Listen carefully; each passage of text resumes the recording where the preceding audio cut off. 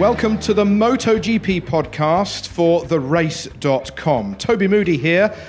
I've been lucky enough to be involved with the MotoGP paddock since the mid-90s. I was lucky enough to be at the very first race that Valentino Rossi did as a Grand Prix. I saw Grand Prix motorcycle racing go through two-stroke into four-stroke and the whole crest of a wave that it has been riding since.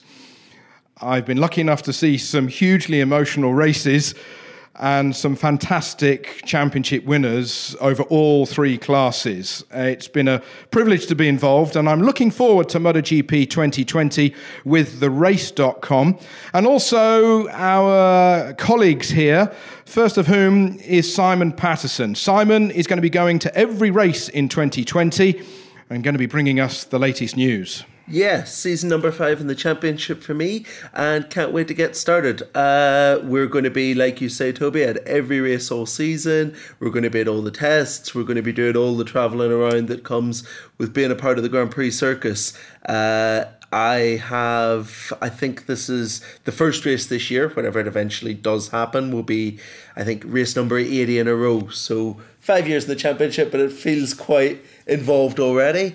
Let's see what happens whenever we get the season on the road, and see if anyone can stop Marc Marquez. Simon and I will talk every week following a Grand Prix throughout this season, and we will get the podcast out to whatever platform you then download your podcasts from. We aim to do our recording on a Tuesday, so once you subscribe, then you will automatically have that download. Throughout the season, we will also have the author of MotoGP Technology, Neil Spalding, coming to join us. Neil, you're not going to all the races, but...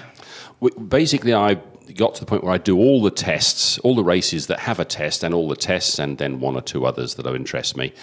And I'm basically interested in what's changing on the bikes and why. And this year is an absolutely brilliant one. I mean, Ducati have got new tech, Yamaha have got a new bike, Honda have been in all sorts of problems trying to sort out things. It, for me, is absolutely fascinating already. I mean, I don't have quite the same history in the championship as you. I wasn't there at the dawn of prehistory, but I've been there since the four-stroke started, and this year is absolutely looking like one of the best. Really looking forward to it. Close your ears, Neil. There's a wonderful story that I tell about Neil Spalding and his book, is that he gave it once to a Japanese engineer. I believe it was a Kawasaki engineer at a forum one winter, and he gave it to the Japanese chap one evening, and then they all met at breakfast the next morning, and the engineer came up to Neil and said, "Neil, I have read book. You know everything." So don't underestimate how the long-reaching lens of Neil Spalding's camera can reach throughout the season and a pit lane. Simon, who's going to be your standout 2-3 riders of the season? Quite an easy question, but maybe it isn't. I'm really looking forward this year to seeing what some of the kids can do. We've got a few really, really exciting young talents this year that are ready to step up. Obviously, Fabio Quartararo, after what he did last season, is going to go on to greater and greater things this year. It's only a matter of time before he wins a couple of races. Over at Suzuki, you can say the same thing about Juan Mir. He's right on the verge of making it through to greatness on a bike that looks really, really good. And then there's a whole host of really fast new rookies like Brad Binder in the KTM. There's also a couple of interesting stories with both KTM and Aprilia finally bringing bikes that looks like they can join in the party.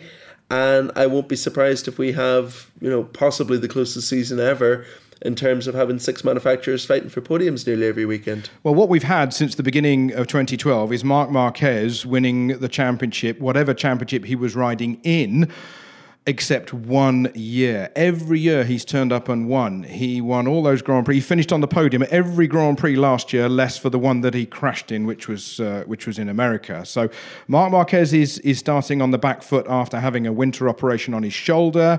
Has there been a problem with that? Who knows? He's got an extra month to recover now that the first 2 MotoGP races have been postponed until America kicks off at the beginning of April.